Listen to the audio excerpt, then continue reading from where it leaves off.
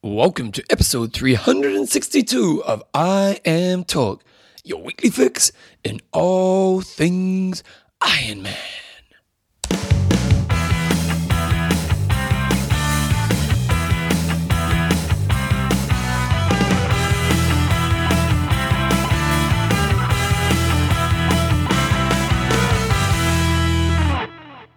Righto guys, welcome along to episode 362 of I Am Talk with Coach John Newsom and Bevan James Oz. How you going, mate? Well, I'm going to be sitting in Kona in 2 days, so I really can't complain. 2 days, is it? So you leave on... Thursday. Do you get there on Thursday, do you? Get there Thursday. What time do you get there? 10:30 in the morning. Nice. Belinda's going to be there. Is she same flight there? No, she's coming over a week later. Oh, that's right. Do you fly home together? We do. That's pretty romantic. Doing that Jetstar gig again. Oh, are you? Booked on Qantas. Why'd you do that? Had no choice. Why? Because Air New Zealand decided to change all the flights. And Hawaiian didn't come on the scene till then. Oh, it was the only choice. Have you done the upgrade? What do you mean? Like, get the I don't know, food and stuff? You get the food. That was pretty average. It was. There was no choice. Oh, big amateur error. It wasn't amateur error. There's no choice. Well, you could have gone a day earlier. No. Wow, poor you. I'm Talk is proudly brought to you by coffeesofhawaii.com. Tell you what, they won't be having Coffees of Hawaii on Jetstar, will they? We will be in Kona though. Albert sent the shipment over. Oh, thank God for that, because Jetstar won't deliver on the coffee. Athlinks.com. Social network endurance for endurance athletes. Extreme Endurance. Lactic buffer to make you better. TrainingPeaks.com. Place to store to see how your machine is going. And SLStry.com. And a place to dress that machine. John, it's quite dark in the morning at the moment, isn't it? Well, I was thinking when I was running yesterday, we're coming up towards the shore, not too far away from the shore stay. It must be some stage in June. It must be, eh? So, because we're normally, what's time now? 7 a.m. and it's still pitch black outside New Zealand right now. All the lights of the city are still on. Fascinating start to the podcast. You like that? Love changing. Jetstar conversation and darkness. Tell you what, that's why people love the show, John. This week's show, what we've got happening, we've got a bit of, let's have a look, we've got some news, we've got an age group of the week, we've got an interview. Who's the interviewer, John? We've got Gordo coming on to talk a little bit about not losing your speed if you're sort of in the Kona qualifying area on the bike. Okay, sounds good. Maintaining. You've got a coach's corner as well. Just a quick couple of questions, sort of addressing. Good. So sort of coach's corner / questions about dressing. Wow, it's appropriate. Put your left leg in. And then we've got some questions and answers at the end. Okay, so we've got some news coming up right now. And first of all, we've got a couple of things that happened last weekend, a few races at least. And first of all, we're going to talk about Lanzarote. Lanzarote happened, and no real surprise in the results here, Jumbo. No, Faris Al Sultan very much dominated the day.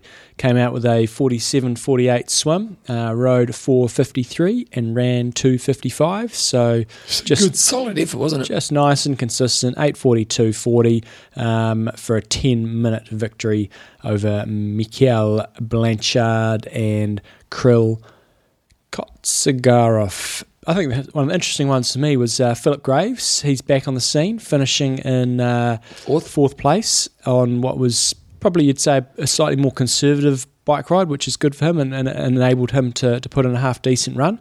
So he was the fourth there in 9.04, but only by 8 seconds. Yeah. Got outrun by the Estonian. Gutted. So did he get caught? Well, he must have done, I assume, at some stage because it was only 8 seconds and he had the slower run time. And Bart Jammer, who raced the weekend before, I seem to remember, in the 70.3, was in fifth, so really close racing. Third place was 9.04 and fifth place was 9.06. And then Michael Witzel was sixth. And whatever happened to Stephen Bayliss? Can't see his name. He was first out of the water, wasn't he? Was he? I think so. Well, he's out of the water close to Faris. Do you know what? Okay. Faris won this race as an age grouper in 1997. That is an interesting fact. That's a good one, isn't it? Part of your butt did you pull that one out of? I just saw it in the ear, John. And no, I did my P's. Very, very nice work. Yeah, I did my P's. And what year was that, sorry? 97. 97? So, 16 years ago. Yeah. He must have been pretty young then. He must have been, eh? Because we all think Faris has been around forever, and he obviously has been around a long time, but he's not that old. He's not like a Crowe or Mako who's in there, hitting 40. Are you Googling how old he is, eh? I'm going to try to, yeah. Actually, why don't we just click on his name, it'll probably tell us. Come on, I'm still getting used to my Mac. Still getting used to my Mac. How long you had it for? Actually, it would have helped if I was looking at the mail field. Oh, that definitely helps. Yes. Okay, have you got it? It's coming. He is 35. So wait a second, if he won it 16 years ago, he was 19. Yeah, I remember when we spoken to him. He did start pretty young. That is young. Well, and in those age groups, you're going to win it pretty much because you're one of the only people there, but obviously he's a pretty talented athlete as well. But so he's been in the game for a long time, and it's really interesting. If we look at he won Kona, and then there's a couple of years where he was pretty dominant, and then he kind of faded for a little bit. But then in the last kind of 3 years, or last couple of years at least, he's really had some great performances, hasn't he? I mean, he's won Abu Dhabi, didn't he? No, he won Germany. Germany. And just had really good consistent Fifth in Kona performances. last year. That race in Kona last year was a gold race by him. Yeah. Really, it seems to be really rare that he has a shocker. Yeah, he's always there or thereabouts. So good on Ferris. We like Ferris. Yeah, Ferris is a good guy, and he's a great guy to interview because he just says it how he thinks it. And I think the nice thing for Ferris is he's as he always says in his interviews, he's got nothing to prove. He for a lot of guys out there, they've got to get that Kona win, and he got that. It almost like it was a bit of a blessing in disguise for him because he got it early. And God, I'm sure he'd love to win Kona again, but at the same time, he kind of doesn't have that pressure to try to win, to have to win it. And it's an interesting perspective on how you have your career if you get the big win early. Yeah, totally hear what you're saying. The girls. Oh, okay, tell me about the girls, John. Kristen Moller from Germany dominated the dojo. Yeah, she did, didn't she? 1 hour swim, 5:31 on the bike, and 2:58 run. She outran most of the guys. That's impressive. Although it's a pretty slow bike. For that course, no, not especially. I mean, Ferris only rode just under 5, I think. So 9:37. That's impressive. Good work. That is pretty impressive. That is a 32-minute victory over Helene Bedevart, and Celeta Castro was in third from Spain.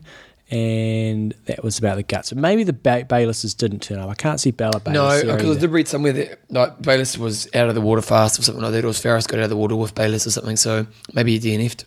Maybe he did. Yeah, I'm not sure. Okay, Ironman Texas has also happened on the weekend. And Paul Amy, 39 years old, first ever Ironman win. It's about the only time I haven't picked bloody Paul Amy to have a blinder. I was looking through the list last week and I've picked him so many times I thought I'm not going to pick him again. And then he goes out and wins it. So I know Paul because he was in my team 1 year in France, so know what sort of a character he is. And what kind of character is he, John? He's one of those guys who's on or off. He's on or DNFing pretty much. Oh, really? And so he's won the World Duathlon Champs a couple of times. So was he a good triathlete?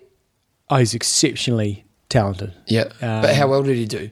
Well, we got second in the World Champs to Simon Lessing in Lausanne in 1998 or 9, probably 19, I can't remember, one of those years, and won a couple of World Duathlon titles, had a few sort of podiums on the World Cups. Don't know if he won any World Cups, but just, he was the business. Yep. Really, really very good athlete. But we came to long course, what, about 4 or 5 years ago? And he had a great race a year or two ago, and I think it was in Texas when it was the US champion or the US Championships. I think he finished second, maybe second there, really close second, and went I think close 8 hours. Yep. So on his day, very very fast runner. He only ran 2:56 here, but he's the kind of guy who's capable of like a 2:35. Yep. He's a very fast runner. So good to see Paul doing well. Well, the interesting thing was post-race, he said he had a terrible day. He said he felt bad all day.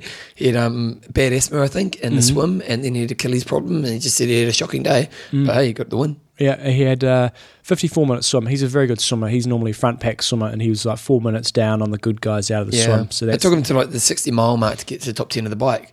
So it took him a while to have a great day, but hey, I'll have a bad day and win it. Exactly. And he's one of Macca's training mates.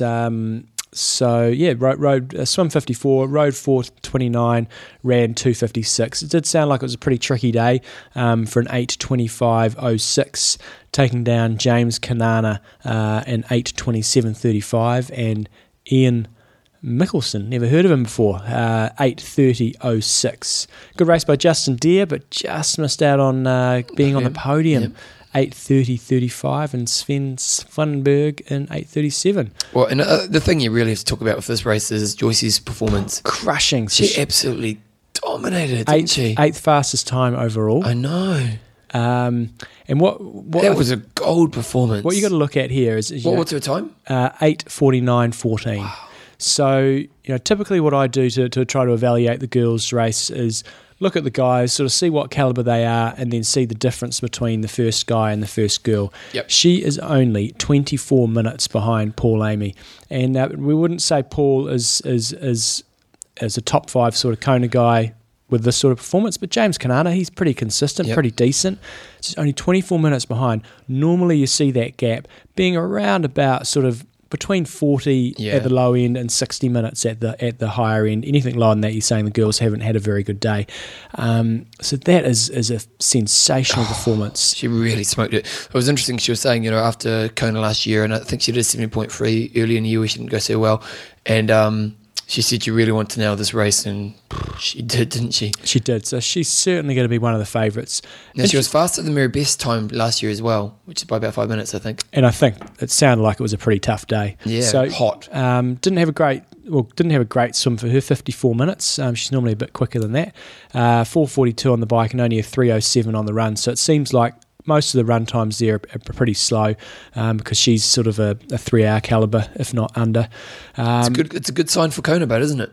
It is. Because last year, unfortunately, I think she was ready for Kona, and just unfortunately she got sick a few days before the race. But she can hit Kona in this kind of form. It's going to be a great female race again. It is, and there probably won't be quite as much pressure on her this year, I wouldn't have thought, because last year a lot of people were talking her up last year, and they will be this year. But because I think, but with this result, do you think? Yeah, but I think by the time we get to Kona, people will just be looking at last year's Kona results. If she pulls out another blind, we'll forget about this result in a few months' time. Okay. and okay. What result, John? Yeah. So no, she is certainly a Kona contender, and that's an outstanding result. I've got to have a look at Torsten's site here. He predicted that she would come in 9:10. Expected time 9:10 and went 8:49. So you got it wrong by 20 minutes. Yes. That's smoking, man. Paul Amy came in 10 minutes quicker than his expected time. James Kanana was about right. Ian Mickelson, I've got to give this guy a bit of love. Isn't it Phil's brother? Yeah. There's no link there for me to go and find his results. But he was expected in 8:53 and came in 8:30. Nice work. Yep, no, that's very. What's the difference between green and red? That means, I guess, they went quicker than expected. Red is slower than expected. Black is about the same. Yeah. Mike Schurliff from Switzerland expected 8:56.33, came in 8:56.06. Love your work. Consistent performer. Okay, John Bo, what's up next? We've got Ironman Brazil coming up. You know what, an interesting fact about Ironman Brazil. Go on, John, hit me. So no, I'll tell you the fact. Okay. I'm not a fighter. You're not a fighter, man. Credit to Ironman Brazil, they did actually have all the athletes listed on the website. They didn't have the pros listed. I know, you've the way got a lot that of I names like. on here. So, but they had it in a format where you could actually grab it all and copy it into an Excel spreadsheet, and they had the pros listed on there. Okay. Unlike most other races, they just have all the age groupers, don't have any mention of the pros. But what I found interesting was, this is a race that sells out. When I did that, there was only 172 women in the field and 1,700 men. Really? There's a staggering difference. I mean, I would never expect it to be 50-50, but I'd at least expect it to be, I don't know, well, so 80, it's only 10% of the field is females. Yeah, I would have expected minimum 20%, but I wonder what the traditional number is. Don't know. That's a really good question. How many females tend to do Ironman races as a percentage overall? Torsten, find out for us. Yeah, he'll tell us in no time, but really fascinating. Only 172. So I wonder how many slots they have. The girls, good point. Like, bugger all, probably. Do they even not have an age group slot? Oh, yeah. They do? Yeah. So let's say 19 to 24 or something, there's only 2 athletes, so don't give it a slot? I believe so. I believe that they don't. Well, you've gone from being very certain to having a bit of doubt. Yeah, I'm pretty sure. I believe. Yeah. Anyway, I don't think they have slots in every age group. So if you have one in the 80 plus, does that? Anyway, somebody can answer that for us, but I don't think they do. Okay. Good times. Okay, who's racing, John? Okay, last year we had Ezequiel Morales take it out in 8:22 from Santiago Ascendo and Igor Amelio in 8:27. This year it's a 2,000 point race and $75,000 prize money. And the girls' side, we had Sophie Goss, Kim Lofter, and Vanessa Glaminen taking out the win. This year we have first ranked, according to Torsten, is Victor Del Corral, expected to come in 8:31. I think the interesting one here is Timothy O'Donnell, what he can do in this race. Well, he has to be favourite, doesn't he? Well, according to Torsten, statistically he's not. Oh, really? Who is? Victor Del Corral. Never heard of him. I have, because Torsten tells us all about him. Victor Del Corral won Ironman Lanzarote in last year and was fourth in Challenge Barcelona. On the other side, Tim O'Donnell's had a second at Coeur d'Alene in Texas and an eighth in Hawaii in 2012. So You'd have to give it to Tim, wouldn't you? If you were going to put money on it right now, who would you give it to? Oh yeah, no, I'd put it on Tim O'Donnell, but he's had that fantastic 70.3 career, come across to Ironman. Yes, he's had those couple of seconds, but I think that first year in Kona, like people were almost expecting him to win it. Well, but I think the reason that happened was because he was the only American hope. You know, like the America needs somebody. They need some saviour. Exactly. So I think the other names to watch out for in there, got Luke McKenzie. I almost guarantee he'll be first off the bike, and it'll be interesting to see what he can do on the run. Eduardo Sturla is always there or thereabouts. Pete Verbrussik's up for number, what is he up to now? Was it 150 the other day? No, it was 125. But did you get the email? Did I send you through the email about the guy who's done more than him? No. No, you did. Yep. Yeah. It's in my inbox. And Keegan Williams, good Kiwi going down there to see what he can do. So good luck to those guys. On the girls' side of things, It's quite a big field, really, isn't it? it is 23 pro starters and 27 guys.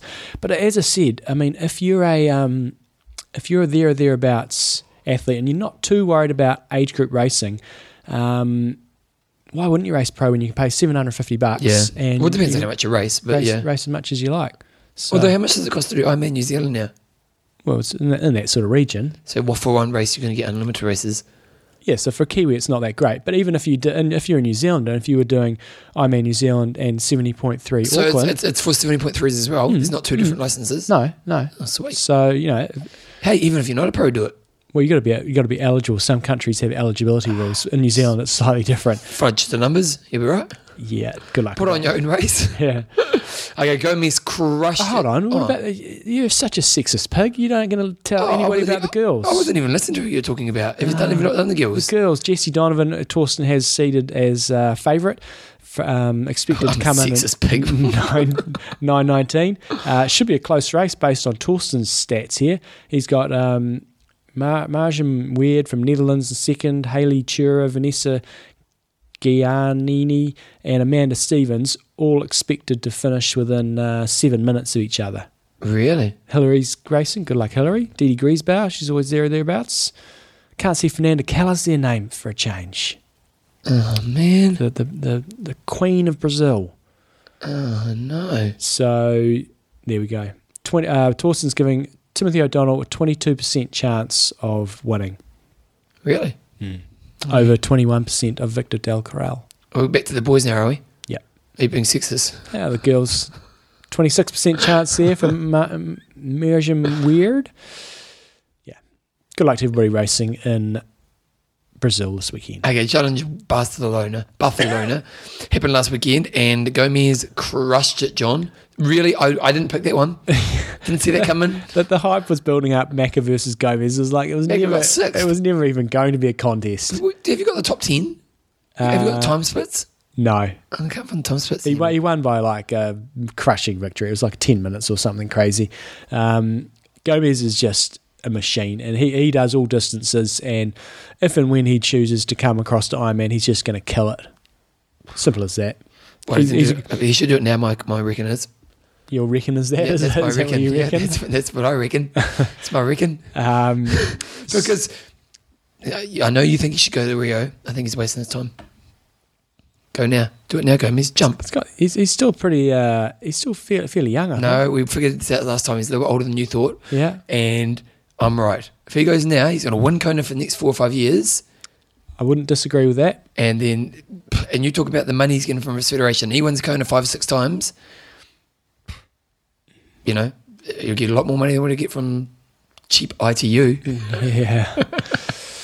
So that was his first half distance race, I believe, and good on him. What do you reckon he'd do, Kona in? Is he good in the heat? Yeah, he's good in pretty much anything. And he's a complete triathlete, isn't he? Yeah, he can. I mean, we first out of the, if not first out of the swim, he'll be on like Andy Potts' feet. He'll ride with anybody, and he'll absolutely crush them. He's a very efficient runner, so I think he'd actually do really well over the longer distances. Whereas, Brownlee's an aggressive mongrel runner. You think he would never have to control himself? I still think he'd do exceptionally well. Okay, but what if those two went head to head in Ironman? That's a good question. I would probably put my money first up on Gomez. First up, really? First up. Once Brownlee figured it out, then probably maybe switch a little. So if they were to go today, you would put it on Gomez because you think Gomez is just a bit more well controlled as an athlete. Brownlee I reckon would probably go out there and smoke himself. Probably have a 25-minute lead coming off the bike and crumble on the run. John, are we seeing? Someone sent through an email a while ago. I can't remember, but they were kind of saying how if we look at ITU, a lot of guys who probably wouldn't have left are leaving right now because basically at the end of the day, the Brownlees are too dominant, and so a lot of guys are going, bugger this, I'm jumping ship. Well, I don't necessarily think that's the reason. I think the reason for that is we're so far out from the next Olympic cycle, there's not too much pressure to be doing all the World Championship Series races and accumulating points and qualifying your country for certain slots. So I think that's why we're seeing more guys shift away. Certainly it's near on impossible to beat the Brownlees, but I don't think that's the reason. I think the reason is it's so far out from the next Olympics. That's my take on it anyway.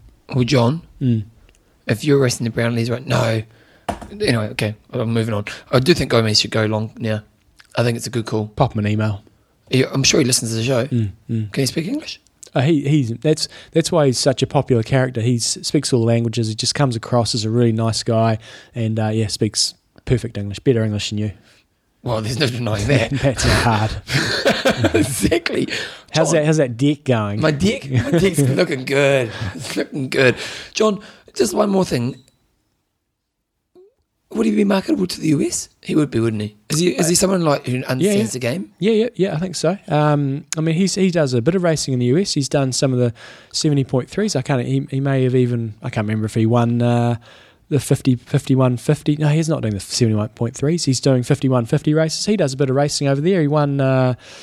He won Escape from Alcatraz. He's done races like that. So he's really, he's diversifying as well while there's not this Olympic pressure. He's doing all sorts of races at the moment. Do you think Gomez, I know I'm going on a bit Gomez here, but do you think he's going to go, I can still win Olympic gold? Or do you think he goes, I just want to have one more Olympic experience? Don't know.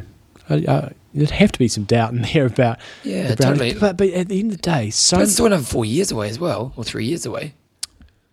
Yes, it is. And so you can't see him, the Brownlees are dominant now. Another 3 or 4 years, who's going to be the U kids on the block? Who knows? But often you see people being at their absolute prime, and some people are different, for 2 or 3 years, and then they just lose it. They either just but do you see Gomez being the guy who's going to replace that? Potentially, but maybe not. But get him on, mate. Go long. Arrange to get him on the show. Okay, someone hook us up. Someone, him. Someone knows him. Hook him up because we want to get him on the show, and I'm going to convince him to go long. If I can convince him to go long on the show, that would be legendary, wouldn't it? Sure. Okay, look, mate. Look, I'm sure you're going downhill. I'm sure you're a strong influencer in this world. Yeah, I tell you. Super Matt sent through an email. Hold on. Oh. See, not only are you a sexist pig, you're not even giving our friends of the show some love here. Terenzo's back on top, winning Florida 70.3 and fairly by a couple of minutes. Good crushing fashion. And another friend of the show, Mary Beth Ellis, taking out the girls. Well, John, I love it. Good. So do I. Did he kill it, did he? He had several minutes. It was about 2.5 minute win. Did you hear about Brad Carterfield? He won the week before or something. Yeah. Some Australian 7.3 did an Yeah. hour 10. Yeah. And it was accurate. Because someone said Australia GPS. Right. Nice. An hour 10, John. That's solid. Solid. Is that just solid? Solid. Yeah. Yeah. You give no one any love. Helltel. I tell you, when I do- Helltel sent me an email and he goes, I thought we were friends, John and I. And I said, mate. I thought he was in proper dress up. All he did was wear a little shirt. Yeah, I have to admit, the dress up was a little bit unconvincing. You know, wearing a shirt's not the most comfortable thing, but yeah, the dress up wasn't what I was expecting. But in saying that, he still pulled off like That was a pretty impressive time. a great time. Can I do the next one now? Yep, go for it. I'm not going to get an insult. Well, have you, I had a look at the... Yeah, you carry on. Super Matt sent this through. He goes, I hate to use your wonderful podcast as a place to spew hatred and frustration, but, well, I'm going to. Just wondering if you're aware of the situation in Ironman Berlin 70.3. Like many, many others, it's a sellout. I signed up for the event several months ago, looking forward to the cracking, picturesque course that was shown on the site. This evening, however, I received an email from the race organizer telling me that with 1 month to go to the whole event, they hadn't received permission for the course and it had been changed so that the whole bike course would take part in the old airport, within the old airport. While the organiser was keen to point out how wonderful this 3-lap course is for spectators, what it actually means is that the bike section will involve going up and down a 1.6k stretch of old runway 24 times. That's not a typo, John. 24 in total. Not to mention the logistics of all those cyclists doing a 3-lap 25k course at the same time. How tight will it be? How tight will the turns be? How are the aid stations going to work with all those people on the course? Really disappointed with how this has been handled. They offered transfers to a select number of other races or refunds, but for many it's too late for that. Travel and accommodation for myself and friends and family have already been booked and paid for. Plus, sure, it's no coincidence that this email went out on a Friday night. Just wanted to point out how shoddy this has been and how it's another example of Ironman shooting itself in the foot. John, that's from Matt. Yeah, so I had a quick look at the Berlin 70.3 website and... yeah, I mean, it's. I think the issue there is it's a lap course, and it's going. You know, when he says 24 turns, I don't think that's going to be the issue because I think an airport runway, the way that I looked at it, it looked like that was manageable. It looks like they're going like. Yeah, like an M shape almost. Yeah.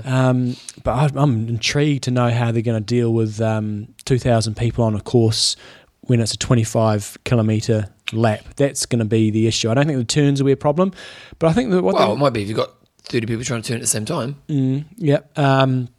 But having done Auckland, where it was significantly less people, I quite enjoyed doing the lap course, and I think there's an enjoyment factor in having laps. I think the thing here is what the congestion is going to be like, and I think the other issue here, and this is the second week in a row I think this has come up, is changing things when you've already signed up and paid for things. So this is one example, and I know that that obviously it's a cock up, but when you're this big an organisation, you shouldn't have things like this happening. If this was a local race you're paying $100 for, then John calls you the day before saying, "Look, you go, we're moving a cone." Yeah.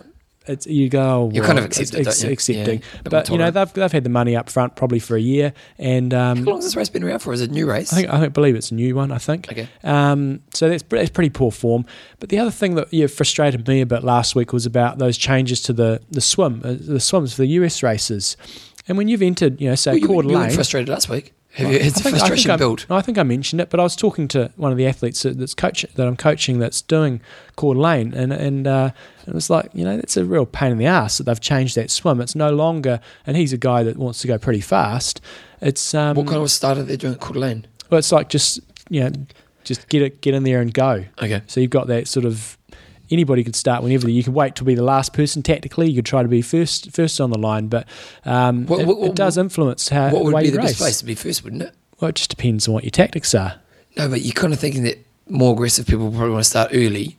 Yeah, but if you're maybe a Kona qualifier and you could say, right, there's Bevan, I'm going to give him a 10-minute head start on me, and then I'm going to try to catch him on the run. Then I've just got to sit on him, and I'm sure you still got to catch him that 10 minutes. But anyway, No, that's a weak argument. You know. No, it's not a weak argument because you've entered the race under the premise that. Oh no. But the strategy of just give them 10 minutes. The thing is that you really want to try and position yourself with people you can draft with well in the swim. That wasn't my point. The point is, so it was a weak argument. You've entered the race. My argument is you've entered the race. Oh, yeah, I agree with that.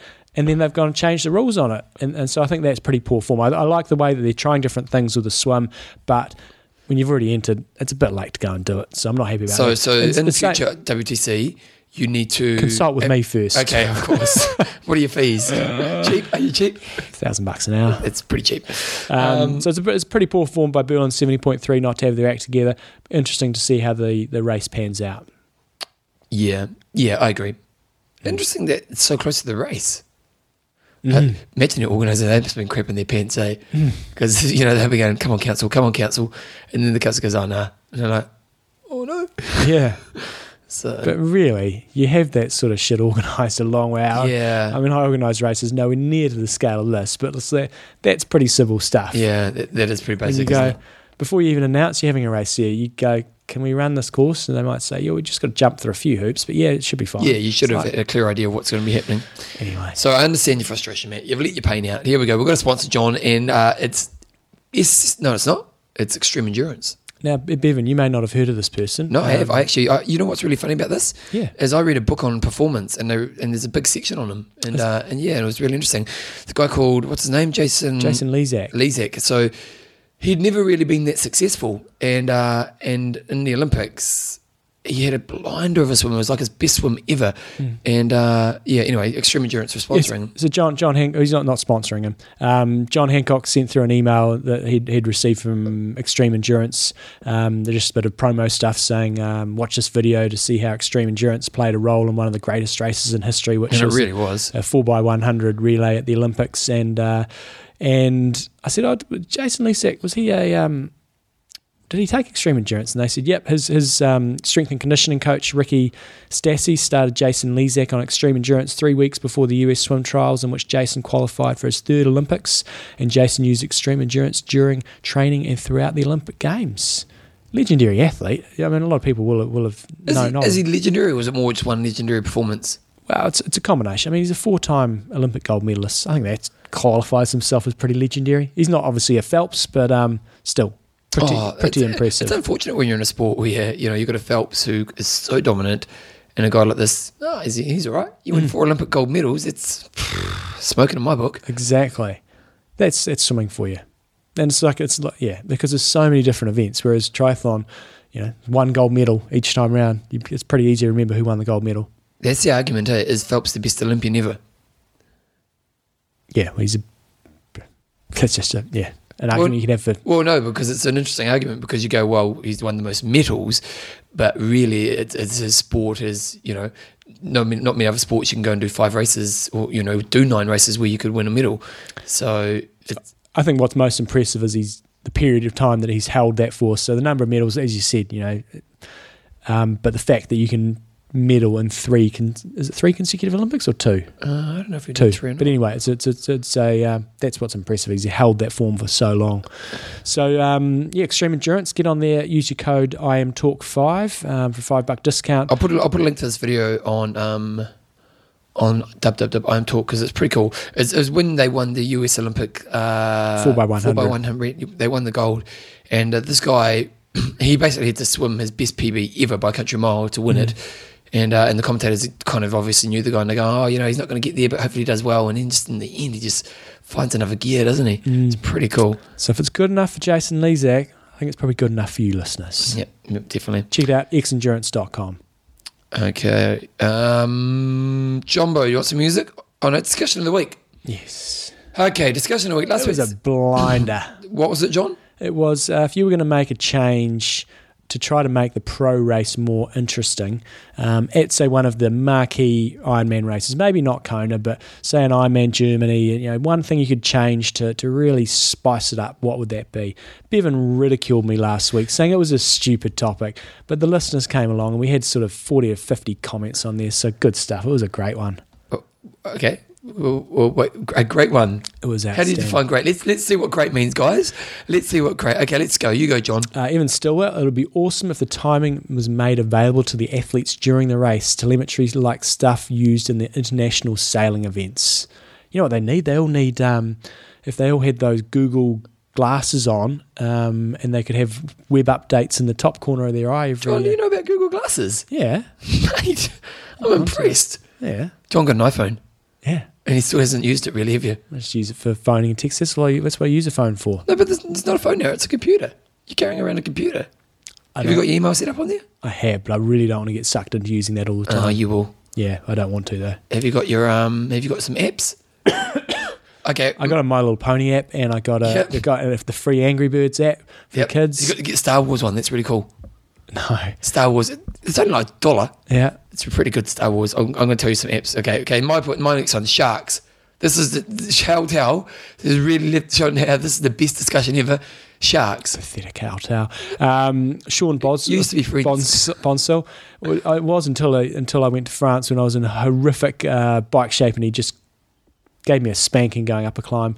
Oh, were you in good shape then, were you? No, I was not in good shape. But Sean Bonsell create a Pro-Am subdivision with the race where every male pro is randomly paired with an amateur male and every woman pro randomly paired with a woman age grouper.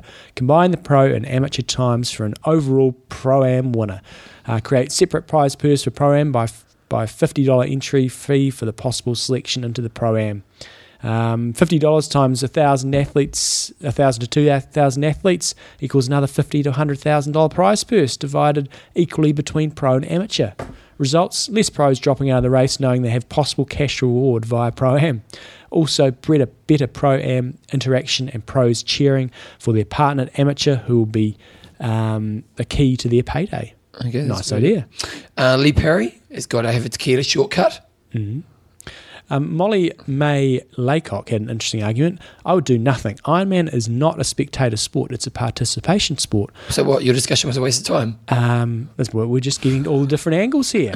I know that these pro guys and girls are on the ragged edge, but the pay to play age groupers who are at Kona because the Americans are so heavily advantaged in getting a slot at the big one. Get the top global age groupers in the mix who will lay it on the line and gamble on having that sweet day. Let them have a real go at the pro athletes. Okay, Matt Borowski has got, from the TV or internet coverage standpoint, I would love to see more cameras out on the course providing more than one live feed at the time like it is done for the Masters Golf tournaments in the US. Right now the viewer can only watch one screen, which is generally either the men's leader or the two commentators. Give your viewers an option of watching the women's leader, the chase pack, the swim exit, the transition area, etc. on demand and not an interview with some bureaucrat. How do I say that, John? Bureaucrat. That's the one. From Ironman Melbourne. Joshua Hickey, 2 categories, with and without drugs. Stronger testing to qualify for the latter. With and extra drugs. testing if you've been associated hanging out with Lance training on the Queen K, or he's endorsed your book, etc. Nice. Colin Fraser, have you done his? No. Okay, following the gaps with technical info on kits, etc. GPS tracking with telemetry would be very interesting. More cameras, less sub stories. I'm only interested in watching the elite racing. Somebody in there said allow drafting. It would. I can't just find where the post is, but allow drafting, and that would create a really different element to the race. Daryl's got boobs, and then Greg's got lions. This is the extent of the best discussion ever, John. This is outstanding. Hayden Sherman, have the bike last after the run in a draft legal format. That would be pretty funky. What would happen there? So you'd have Do you reckon draft swim. legal would work? You'd have the swim, and we know what comes out. They come out of the swim pretty even. You'd probably have a spread on the bike. You know, guys are probably going to run quicker there. They might run, say, a 2:35, and the lesser guys are going to run, say, maybe a 2:50. So you've got to try to make up 15 minutes on the bike. That'd make it interesting. That's a cool one. What about if you went 270.3s back to back? I think the issue there is a safety issue in that second swim. So I think you can do that with short course. No, but for pros, I still think if you try jumping in the water after running a hard half marathon, I've done it. It's not pretty. yeah, but you're not going to die. Yeah, but I don't think that'd work. But it's a nice idea in theory. I finally come to your party and you shoot me down. Yeah.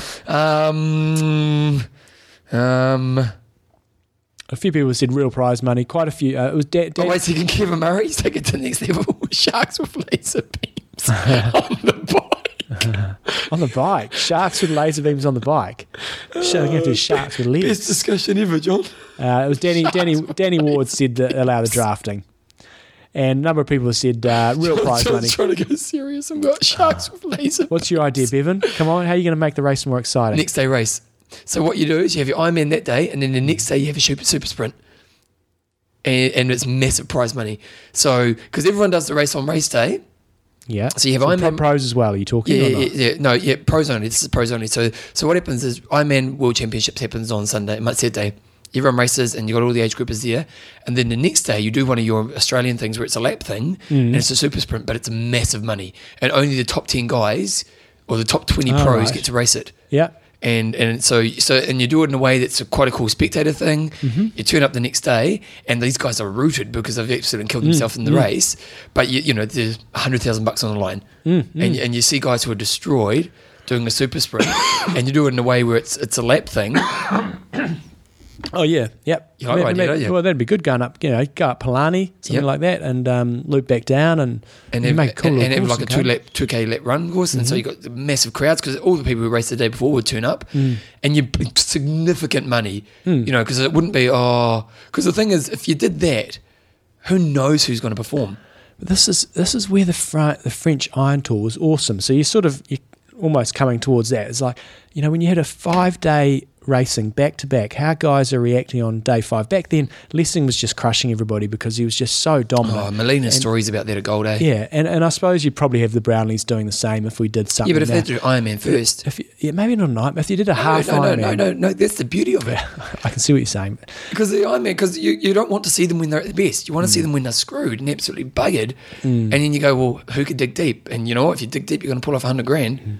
I'd love to see a proper Iron Tour, getting all the best guys together and having a good old Iron Tour. And maybe I can see what you're saying about the full, but maybe having a half in there just to balance it out between the short and the long guys. Bring both sides to the table in terms, and have different distance, have longer runs, shorter runs, so you just get everything. That'd be awesome. But my thinking was having a multi-lap course and having it the day after, as a lot of people have said, is you have your age group race on Saturday, day after have a multi-lap course and have some significant... what distances would you do for an Ironman? Oh, same distance. No, but of the laps. On the bike, probably 15 to 20k, probably 15k. So if you're doing 15k coming past... Can you do 10? Might get a little... You probably get guys catching each other, then it might just get a little bit confusing. But I reckon 15 to 20k, a bit like what they do with the cycling festival that we have here. That's what they sort of do in bike races, around about 20k loops. And you just camp out somewhere and you just see them come past lots of times, and then put those really serious incentives, not these crappy ones where you first to the 5k mark and you get a watch. Yeah. You know, making it worthwhile for someone like a Luke McKenzie or somebody to go off the front and just smash it silly, and maybe take a couple of people with them and see if they can actually make some money and actually make the race a bit slightly more interesting, because something's got to be done. The racing is just not interesting enough. If they put bigger prems out there, you know, prems out there, was it prems? Yeah. If they put bigger ones out there, you know, let's say if you get to the 100-mile mark or like the 70-mile mark on use of the Ks, you get $100,000. What? How would that change the race? Well, I don't know. I think maybe more sprint prems like the Tour de France. So then it might change a bit. You might have guys going on a break for a bit, trying to get that prem, and different guys chasing them down. And I think you might get a few more breakaway dynamics. It'd be, I don't know. I wouldn't think those guys are going to win the race, but I think it would make it a bit more interesting on the bike. If you want to sit there and watch it for 5 hours, then instead of just watching them sitting there for 5 hours time trial, you might see 4 or 5 guys breaking off the front trying to get a $15,000 sprint prem. I think that'd be cool. So multi-lap and prems is my 2 things. Tracking devices is obviously... That's a no-brainer. Yeah, but it's an obvious one. Yeah. I think in terms of adding all the extra cameras and things like that, course we all want that, and I'm sure WTC want that, but that is hugely expensive. But I would love to know. Well, I don't know if it is nowadays. If you had stationary ones, you can get those little Progos or whatever they're called, GoPros. Don't think they'll quite cut the mustard. No. John, I was going to say something and I've totally forgotten it. Oh dear. Have you come up with your topic for this week? Yep. Here we go, people. Get excited. No, this one isn't excited because I've had to pull out my butt really quickly. Right. And I just thought it's a good chance to get to know you guys. Desert Island question, John. You like the sound of this one as you drink your water? I do not. Okay. But go for it. If you had to go to a desert island and you had to take 4 things, what would they How be? is this triathlon related? John, I'm trying to get to know the audience. Okay. It's better than the shark with I'm in Kona next week, so you can just talk this one through with the audience. No. Connect with them. What? Like, okay, so if you because you're away next week. If you had to go to desert island, you had to take 4 things, not being people that you love. Swimming goggles, my wind trainer, and my bike. I would go run barefoot. That's 3, and then I would take a Mars bar. There you go, 4 things. Mars bar. So you eat that and it's gone straight away. Yeah. Wow. How are you gonna bike in the sand? I got my wind trainer. Have you got your bike? Yeah, I think I said that, didn't I? Swimming goggles, bike, I don't think you said. wind trainer, and Mars bar. What about clothes? Go nude. Yeah, true. You're on a desert island. That's a Yeah. good point. What about? Okay, fair enough. Yeah. 4 things you'll take on the desert island. There we go. Great question. I bet we'll get better answers than the shark with a laser beam. Yeah, we will. Okay, do you want some music? Age group of the week, we need music. Okay, here's some music.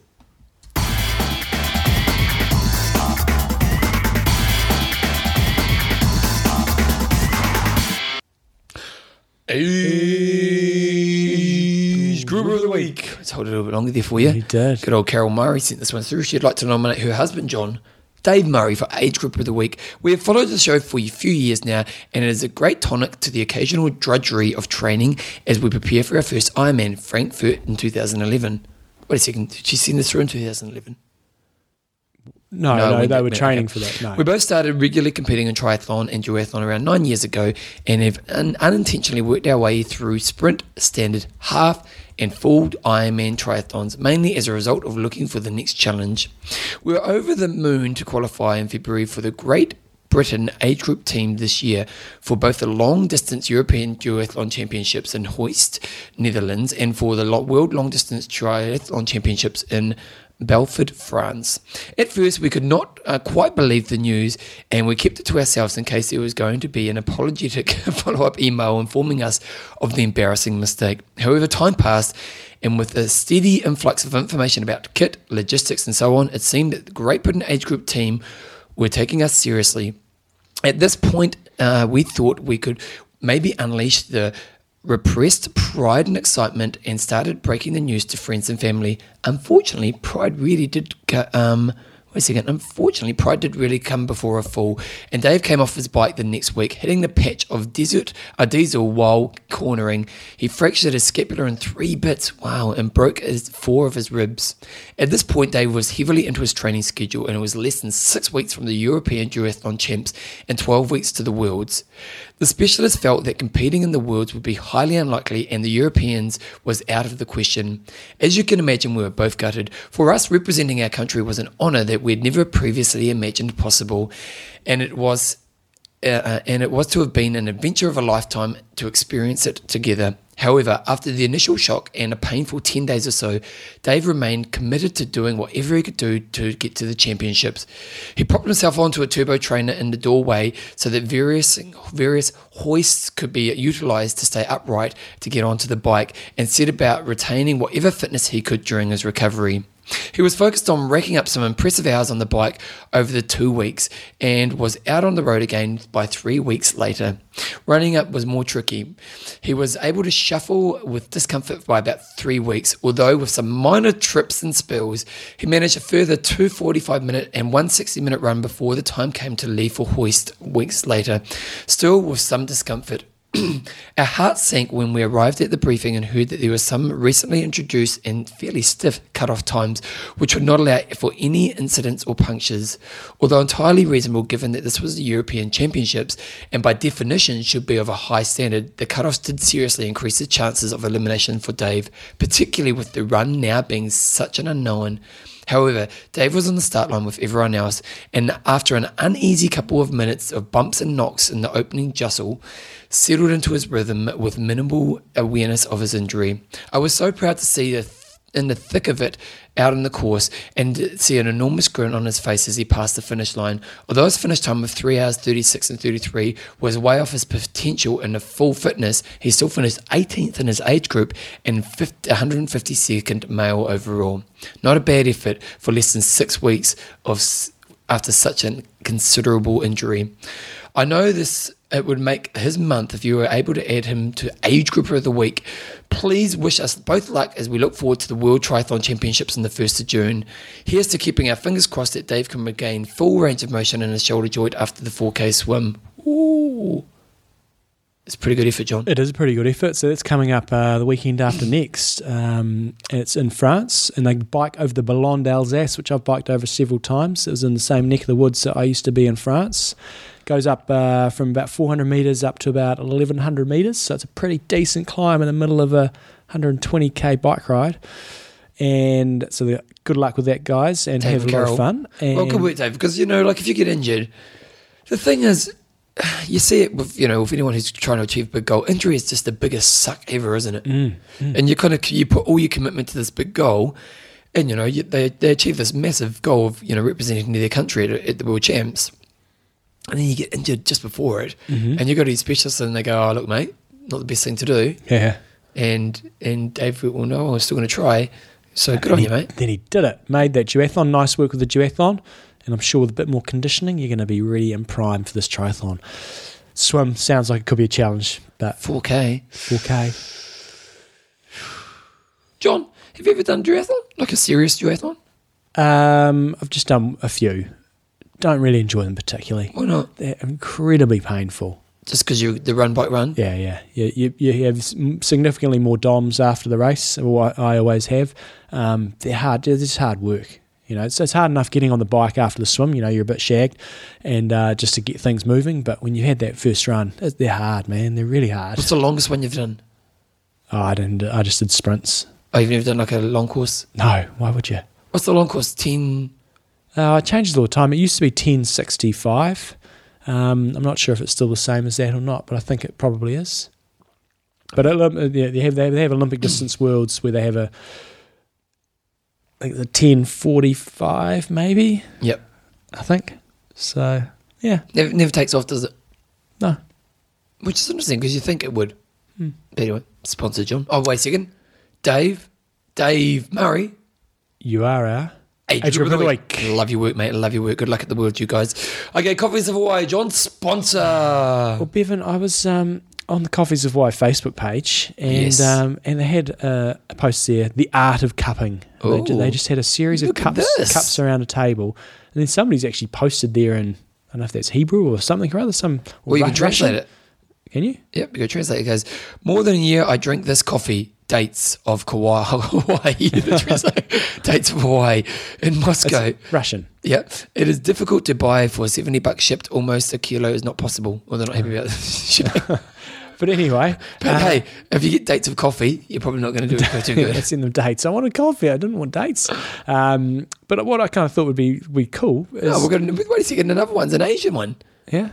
Look at the other one. What are they saying?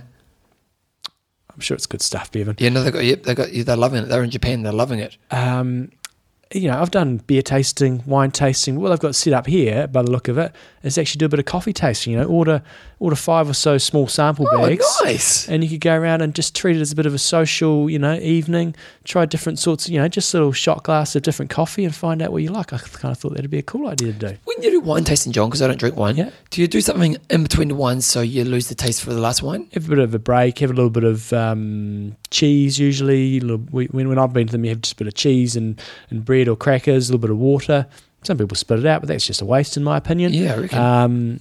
So I think the secret is you just don't chop too much. And But so wait, just have a so little break. let's say you go to a wine tasting. Tasting turn even. up, you have Have a little, a wine tasting, little is it? nip, yep. Oh, I don't know. No, You get a nip, do you? Yeah. So, how much? Well, no, not that much. How much? Yeah, that much. Really? Yeah. Oh. And great podcasting. So you get that much? Yeah. You drink that? Yeah. Do you go straight to the next one? No, then you have a bit of a chat, sort of talk through probably the next wine that's coming up. And So everyone tries the same wine at the same time? Yeah. So you have when the ones we've done, you have a room, there's 20 people or so there, and you just sort of go through that process. Do you know these people? No. Wow. No. Sounds a bit random. Yeah, it is, but it's all good. So wait, so you have a nip? And you stand around for how long? But then you have the winemaker there telling you all about stuff, so it's okay. like 10 minutes. But anyway, by the How way, many, do you get enough to get drunk? crikey, you really want to go and do it yourself, I think. Because what you could do is on your camp is you could set up the coffee testing. We could. Yeah, we could. But that's extra work, Bevan. It ain't happening. But I think it'd be quite cool to do as an evening sort of thing. If you had some mates around, you could do it like on games night, Bevan. Have in between rounds or something, you could have A different coffee. a different little taste of coffee and find out what you like. It's pretty inexpensive to get 5 different sorts of coffee. Give it a crack. Go to coffeesofhawaii.com. Check it Make out. sure you like their Facebook page. Lots of people like their Facebook page more than like ours. What's all that about? But they've got lots of cool photos, lots of cool stuff showing you what's happening. Lots of people going to make cool comments on it. They've even got the Miss Hawaii Island, holding Coffees of Hawaii. Good times. Check it out. Coffeesofhawaii.com. If you want the promo codes, go to imtalk.me. Do it. Guys, do it. Okay, Jumbo, next up we have an interview. Gordo's on next, so here comes Gordo. Okay, here we go. Here's Gordo. Right, fresh. We have today fresh back from a luxurious cycling vacation in Italy. We've got Gordo Byrne to talk about bike training so you don't lose all your speed trying to qualify for Kona each year. And We have to ask, where are you? It sounds like you're either at the mall or you're going camping. Where are you?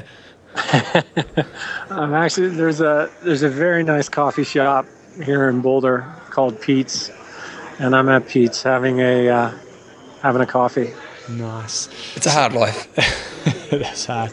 So, when we talk about bike speed, what would be really interesting to get your perspective is what you actually define as speed training relative to the bike, because everybody has a different understanding of what speed is. So in the context of how we're going to discuss things today, what do you mean by speed training on the bike? Yeah, and I think that's important to discuss it in a context of Ironman racing, and particularly a middle and long distance athlete. Speed is the ability to go fast on the flat for 20 to 60 minutes. And it's something that we noticed with our athletes that are doing an Ironman every 6 months, trying to get the fitness and the skills to qualify for Kona, is that they end up, their half Ironman pace feels fast for them, but that's basically their top speed. They'll go into an Olympic distance race, same speed on the bike. They really blast themselves, maybe a little quicker on a sprint try, so they've lost that capacity that a short course athlete would have to really wind it up for 20K or 40K on the bike. And some people gravitate to the longer distances because they think that they don't have that ability, or I was a little bit scared to develop that ability because I was always worried about blowing up or frying myself. And I think so in the context of, an off year or a year or a block of months where an athlete isn't going to be doing Ironman training, what we're talking about is the ability to really crank for a sprint or Olympic distance race. So it's within a triathlon. And one of the things that we also noticed with that, when we get to the specific workouts, I'll touch on that for you guys, is that a lot of people get so fit, they don't really have that ability, particularly on the flats. They just can't get the heart rate up on the flats because they're so aerobically fit. They can't put enough stress on their cardiovascular system when they're on their TT bike. And so so you think in the context we're talking today is more around the sort of Kona qualifiers and sort of people who are in the neighbourhood of qualifying. So you really feel that speed training on the bike is a pretty important aspect of their training? It might be. And let me give people an easy way for them to figure out if this might be something that's appropriate for them. And that's really to understand what your fatigue curve looks like. And by that, I mean, as the duration is lengthening, what does your power profile look like? How fast do you fatigue as the duration increases? And with these new, with WKO or Training Peaks, really any in Strava, any of these programs that'll track your power files over time, it's really easy to see what your best duration power is for 5 minutes, 6 minutes, 1 minute, 90 minutes, 3 hours. And a lot of folks will find when they start looking at it that the longest they ever really challenge themselves might be 20 minutes. And then they wonder when they get into a 2-hour time trial, which is, an Olympic distance race, why they don't have that ability to really wind it up and keep it at a high level of output for a couple hours. It's because they're never challenging themselves in that specific sense. And that'll appear with what'll look like a fast fatigue curve and a rapid fatigue curve. And if somebody Googles up fatigue curve triathlon, Alan Couzens did a series of articles on this if they want to really get into the detail. But basically, if you're declining more than 10% for your power as the duration doubles, you're probably, you're fading pretty quickly. Now, on the flip side, what we see is Ironman athletes, their fatigue curve gets really tight and they might only be declining 5%. But what that could be a sign of is being undertrained for that 60-minute and shorter duration, particularly that 20 and 40-minute duration. And that'll show in their racing with kind of just having one speed. And so top speed's that half Ironman effort, and they don't really have 1 or 2 gears above that. I don't know, slightly off topic, but I just feel that so many Ironman athletes really neglect doing short course racing, and as part of their training, they may sometimes suck at it. But I know that was one thing that you still did a bit of short course in your time, despite and your aquathons, Johnny. Exactly, Johnny, some aquathons. So that was my speed work in the winter. Yeah. Blasted myself. But I think a lot of people miss the point. Is you might suck at them a bit, but short course racing is very, very effective training for long course racing, I believe. It's an easy dose of sustained threshold work. And by easy, I mean you don't have to have a pot of coffee and get yourself jacked up and put Rage Against the Machine on your iPod to kind of get out there and get yourself going. All you got to do is turn up, the gun goes off, and you just kind of follow the crowd instinctually, and you're going to get a great workout. And that's why I like to use it throughout the year, even in an Ironman setting, because otherwise you're just doing your long weekend every single weekend. But the other thing is, when you start training for that, particularly that Olympic distance, it's going to challenge you in a way that it would be foolish to challenge yourself in when you're focused on Ironman. In other words, doing a lot of threshold type training will make you tired, but it'll make you tired in a type of fitness that you're not really going to be using all that much on race day. So you're much better off focusing on the stamina and the strength. And so this is something that this type of training, that threshold focus, is a great thing for late base, or if somebody has a particularly long year and they're looking to peak at the end of a 40-week season. It might be something you do for a 12-week block in the middle of the season, and you finish that block off with 2 or 3 Olympic distance races, and that'll really have your threshold well trained as you move into that more traditional Ironman training. And that sort of leads on to my next, you've sort of answered part of this question already, but, for the Northern Hemisphere athletes, it's, the Southern Hemisphere athletes have the real challenge when they go to do Kona. You've qualified in March or around about that time, and then you have to train through winter and get ready for Kona in October.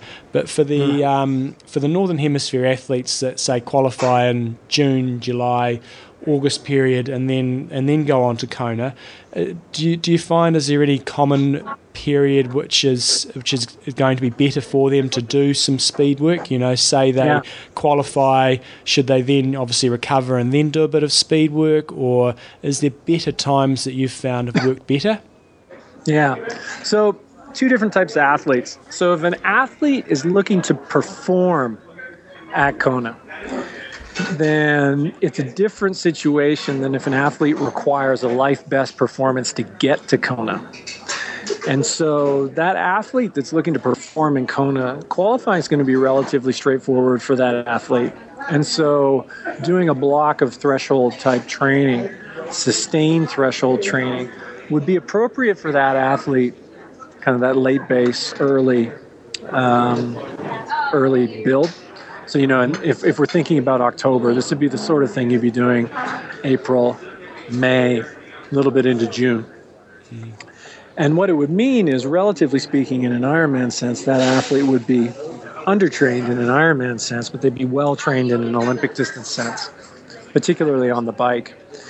And I found that to be really effective for an athlete, because it also delays having to do the really long, really sustained work to later in the summer, which is critical if you want to be on your game in October. If you're ripping in May, there's no way you're going to be able to sustain that through to October. Then you've got the athlete that is going to need a life best performance to get to Kona, and for that athlete, the type of training, a block of threshold and short course racing, where you're going to really focus on that for your bike, it makes sense in your last year in the age group, because odds are you're not going to be qualifying that year, and then that'll put you in a position where the next year you will be very well trained in a threshold sense relative to your peers in that age group, which is something that they can be lacking if they've been hanging around in that age group for a couple of years. And that's where it makes sense. So, when you're 44, when you're 39, that can be a good time to do this type of training. Unless you want to talk a bit about the specific type of work that I've found useful. Yeah, I mean, because obviously a lot of people are going to have power meters, and they probably understand what FTP is, and a lot of people understand what anaerobic threshold is. So I'm just interested to know how hard, what sort of zones you spend a lot of the time in, rather than, we can't go into a 12-week detailed program, but do you do a lot of work above FTP, a lot of work at FTP, a lot of work just below? Maybe explain a bit around the intensities that you're trying to achieve. Well, first thing, for the athlete that's using power, they need to look at what their actual hour of power best is, not what they've managed to convince themselves their FTP is. Okay? That's very important, because when I do that, I normally find a gap of 10 to 20%. And these gaps are huge for people, because what they do is they get really good at doing 20 and 30-minute tests, and they never do a sustained effort more than 30 minutes. And so their actual 60-minute best is probably something that's done in an Olympic distance, and it would be far below what the reality is. So they're going to have this gap. The other thing that I would have the athlete do, and recommend they do, is look at their best on the flat and look at their best going uphill, because there'll normally be quite a big gap there as well. So when we talk about FTP, there's this theoretical paper FTP, which will be the highest number that we're all going to talk about. And then there's going to be the climbing FTP, which will be a little bit lower. And then there's going to be a flat FTP, which is going to be way lower. And the idea with sustained threshold training is to get that flat FTP that they can deliver in a race higher. And that's critical. So we're talking about 1 to 2 hour efforts in training. And typically for most people, I'll get them started with if they live someplace where they have an hour-long climb, I'll get them to uphill. Mm-hmm. And I don't care about the position. So it's TT bike. It's uphill, use any position you want, and we're going to have a target power output that we're going to want to try and convert and get that athlete to be able to deliver on the flats. But before we can deliver it on the flats, we need to deliver it going uphill. It's going to be way easier for the athlete. And that'll be a little reality check for the athlete. Can they just produce that power with an hour's worth of work going uphill? And if you're living in Christchurch, it'd be an hour's worth of climbing, right? Because you don't have any hour-long climbs. So it'd be like, climb up, go over the other side, climb back up. Let's see what you get for the hour worth of uphill work. Then what I'm going to do is, once that's established, it might take 3-4 weeks to establish that. So it's not like you're sort of progressing each week. You're progressing in blocks of, say, 3 to 4 weeks. The next thing is then to start to include some periods where you're still going uphill, but you're down on the aero bars. And so something we do here in Colorado is we might alternate miles, or we might alternate every 5 minutes between, whatever your preferred climbing position is. That might be standing, or it'll be sitting up, open chest, and you add in some TT position, and you'll find that as you close the chest down a little bit with the TT position, it gets a little bit harder, and that might take another 3 weeks. The next progression is then you want to back it off the grade. And again, so here in here in Colorado, we got climbs that maybe 3 to 4% grades. And then when you're going up to 6 to 8%, it's easy to generate the watts. But now when it's, that kind of 3% grade, all of a sudden you're having to work a lot harder, particularly in the TT position, to get that power output. And sometimes they might have to break it up. So it might go, instead of trying to do 60 minutes worth, maybe it's going to be 5 by 12 minutes worth now in TT position on a moderate type grade. And then the final thing is then we're gonna start doing the work on the flat. And when you're on the flat, the goal is to sort of build up to, that ability to do 40 minutes at that kind of goal effort, and see if you can deliver that power. And so as you're backing off the grade and you're adding the TT position, you get a reality check as to whether you're going to be able to deliver that on the flats. How do you factor in, and I'm a bit of a prime example here, is somebody who's a good racer versus not such a good trainer. So the numbers that I generate in a race, I just cannot generate in training. Yep. Do you find that quite common? And if so, should people be trying to train to their racing zones, or more training to what they can actually produce in training, if that makes sense? Yeah, it's a great question. So these workouts, these workouts are once a week workouts, and they should be, they're intended to be challenging, and they're intended to be very race specific. So what do you produce Olympic distance for hour power? Average watts? 282. Gee, that's pretty solid, mate. That's good. Especially for a little guy. But then I ran exceptionally well off it. But if I go and do that, even try to do that in training, that would be my FTP easily. Yeah. So I think we would, for an athlete in your position, we need to be careful that you didn't blow yourself up in training. So those blocks would probably need to be broken up, and maybe you're training down in that kind of 275, maybe even 270 to 275, and you're going to leave room so you can really smash yourself on race day. But for most of us, what we're going to find, and what's far more common, would be an athlete that's delivering 190 on the flats, and they might be able to deliver 240 going uphill. I see that a lot more.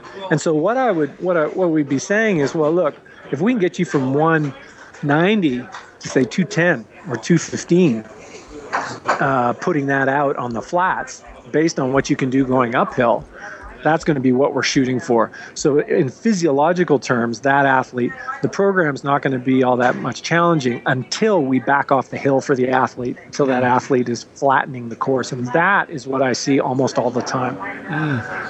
Have you got any other, you've gone through a few varieties of testing, but any sort of any other sample sessions you want to sort of share?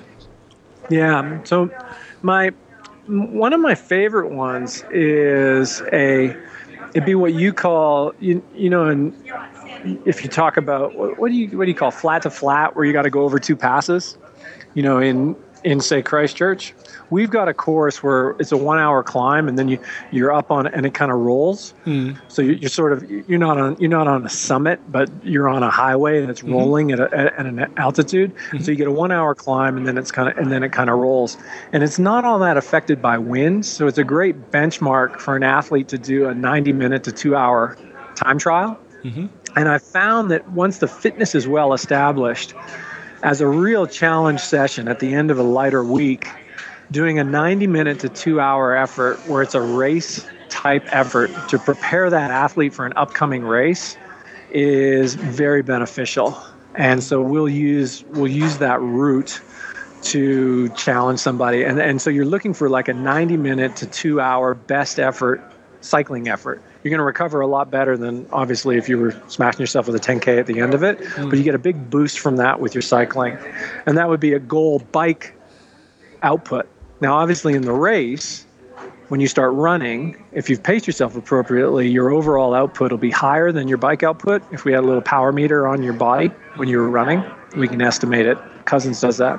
But the and that is a great sort of tester time trial. The other thing that I've found is for your flat TTs, you're better off doing it at 30K if it's in training and you're alone than trying to get yourself amped up and smash yourself for 40K. For the reason that you mentioned, Johnny, is that it's just too mentally taxing for you to hit race effort. But to go out and do, say 2 by 15K with 3K easy in between, it will be taxing, but you're still going to bounce back from that because that race intensity and getting the body used to that. I think the reason a lot of people, particularly fit people with those high power outputs that you mentioned, cramp, is the workload is appropriate, but the body's not used to doing that workload because they haven't had much time at the workload. And so you need to get that specific preparation in for the Olympic distance. So it sounds like a lot of the workouts and so on you're recommending are, hard workouts, but they're not necessarily sort of VO2 max and absolutely smashing themselves silly. It's more sort of longer, hard efforts rather than short maximum efforts. Exactly. So you're looking. It's length of effort, and it's that the sweet spot is kind of that 92 to 95% of functional threshold. By staying under your true max, your recovery, you get a really good training benefit, and your recovery is quicker. If you're not used to these types of sessions, though, they will smash you around a bit. But it's meant to be the key session of the week. And it's in a block where you're not putting pressure on yourself to do a ton of volume. So obviously we've sort of focused a bit more on the front, sort of towards the front of the pack athletes here.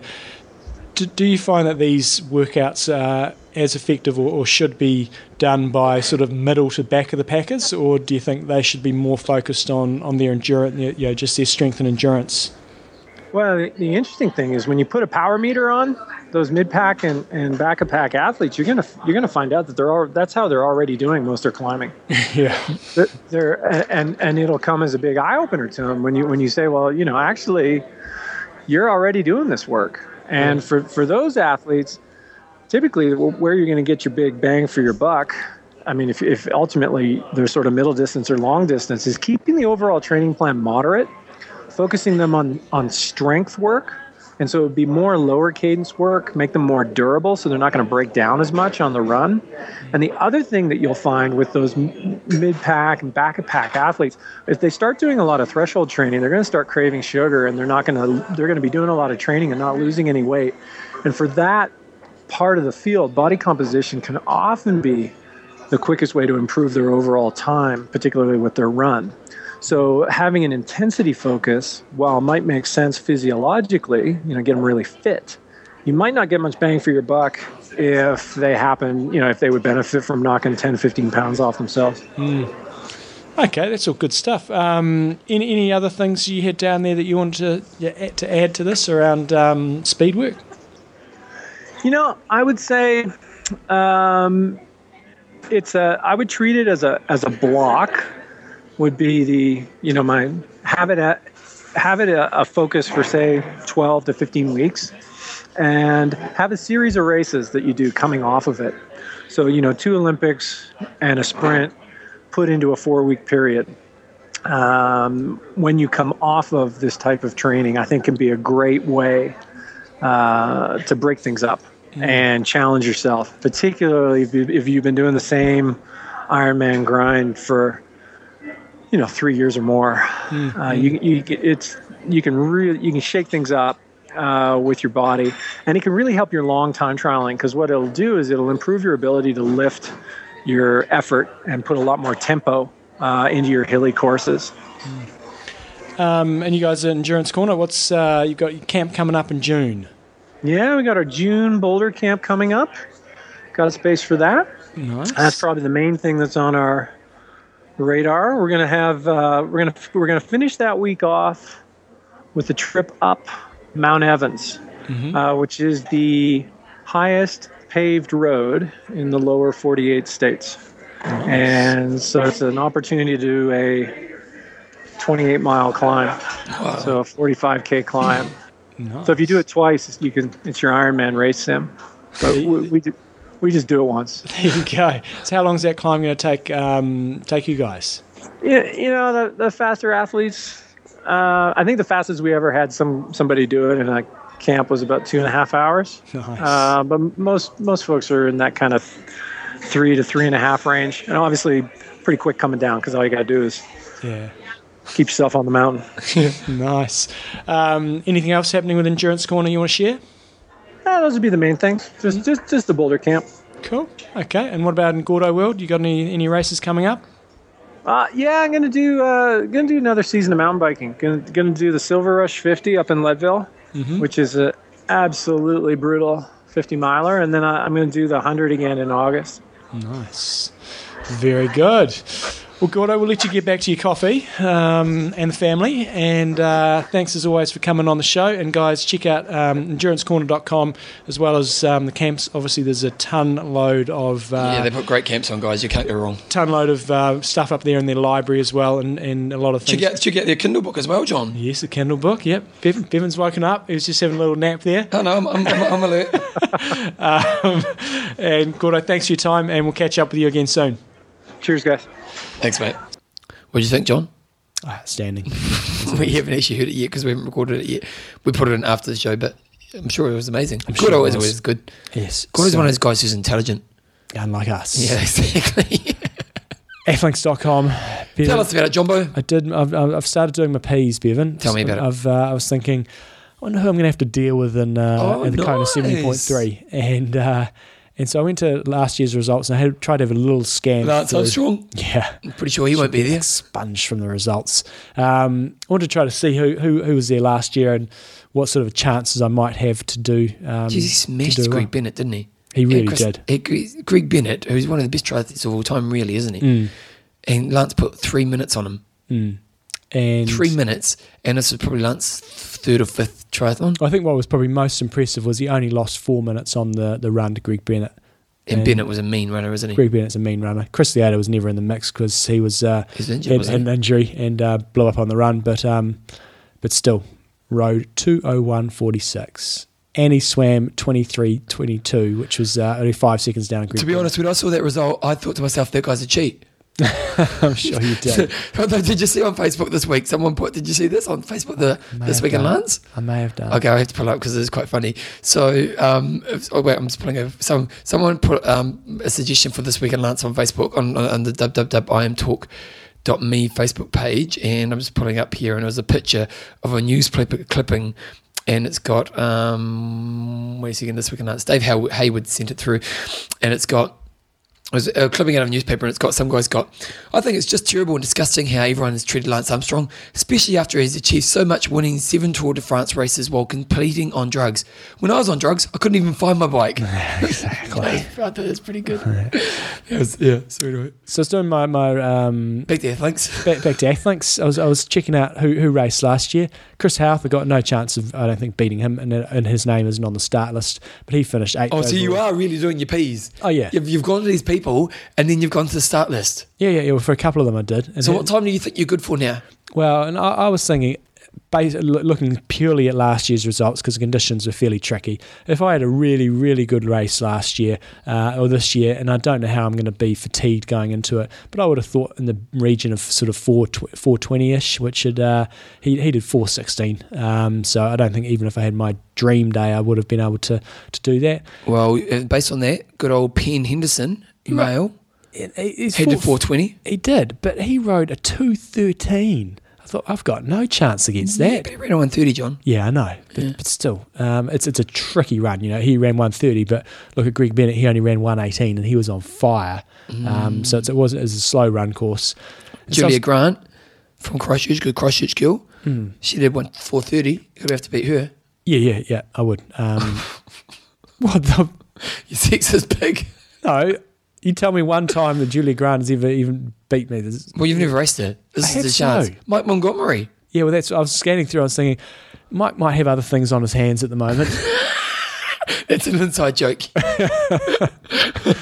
Yeah, For those in the know. he won't be attending the race. No. But basically, what I'm trying to get across here is I went on to Athlinks. What if he is John? You're going to feel pretty embarrassed if you... No, I'm not.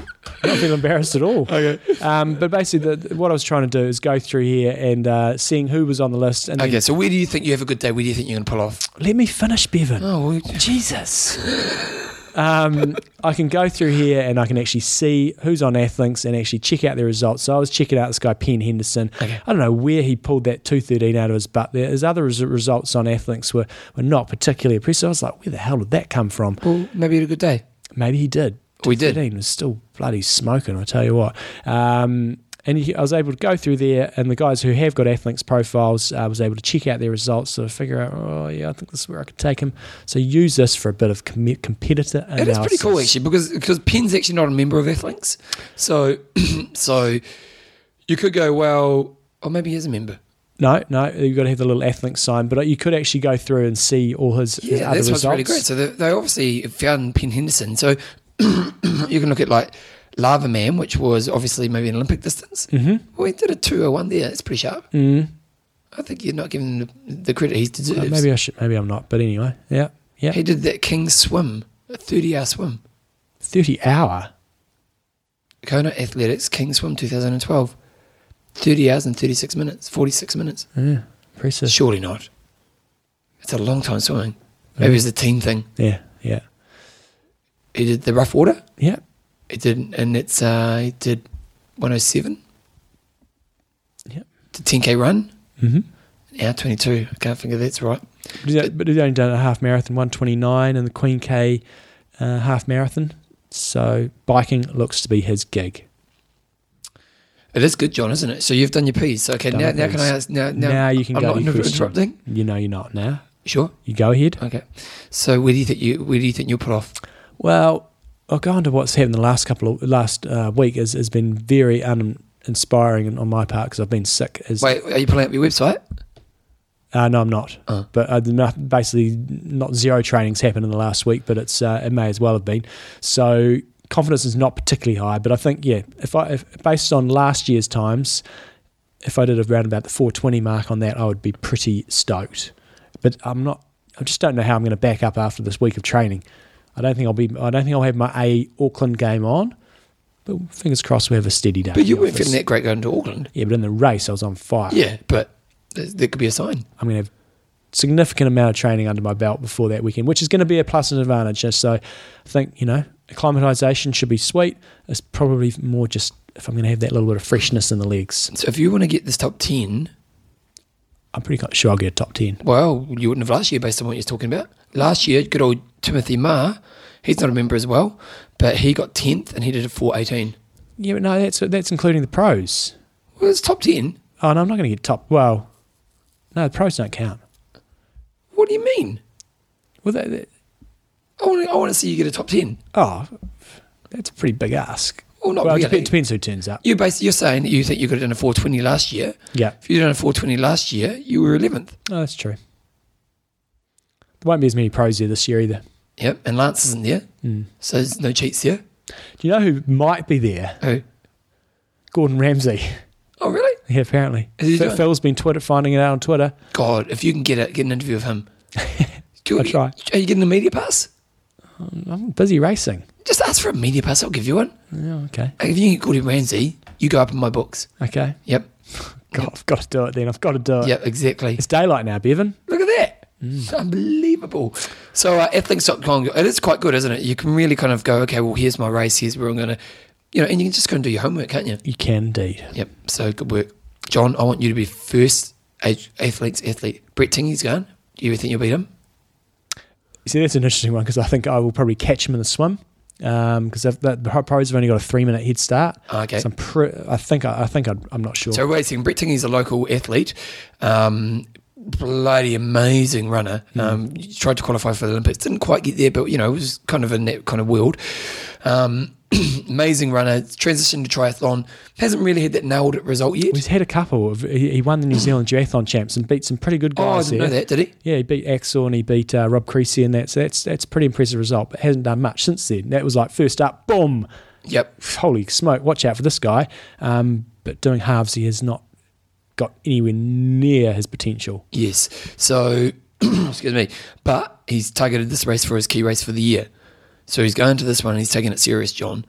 Now, he's got youth, but he's probably a little bit fitter than you and probably a better athlete at this moment in time. Yep. But he doesn't have the experience you have. You have the wisdom, John. So what's going to win? I'm wisdom taking or him youth? down. You putting it out there? What do I get if I take him down, Bevan? A Bliss throat guard. Oh, gosh. Yep. I want a Mars bar. I want that Mars bar I'll buy you to take to my bloody island. I'll buy you Mars bar, and I'll also buy you the Angry Birds Star Wars game. Okay, deal. Because it's a pretty good game. Cool. Yep. We will download it next week. Yep. Well, you've got to win it. Okay. Are we checking on Athlinks? Yeah, good. Athlinks.com, guys. Check it out. Okay, next up we have Coach's Corner. You want some music? Yeah, I think so. Here's the music.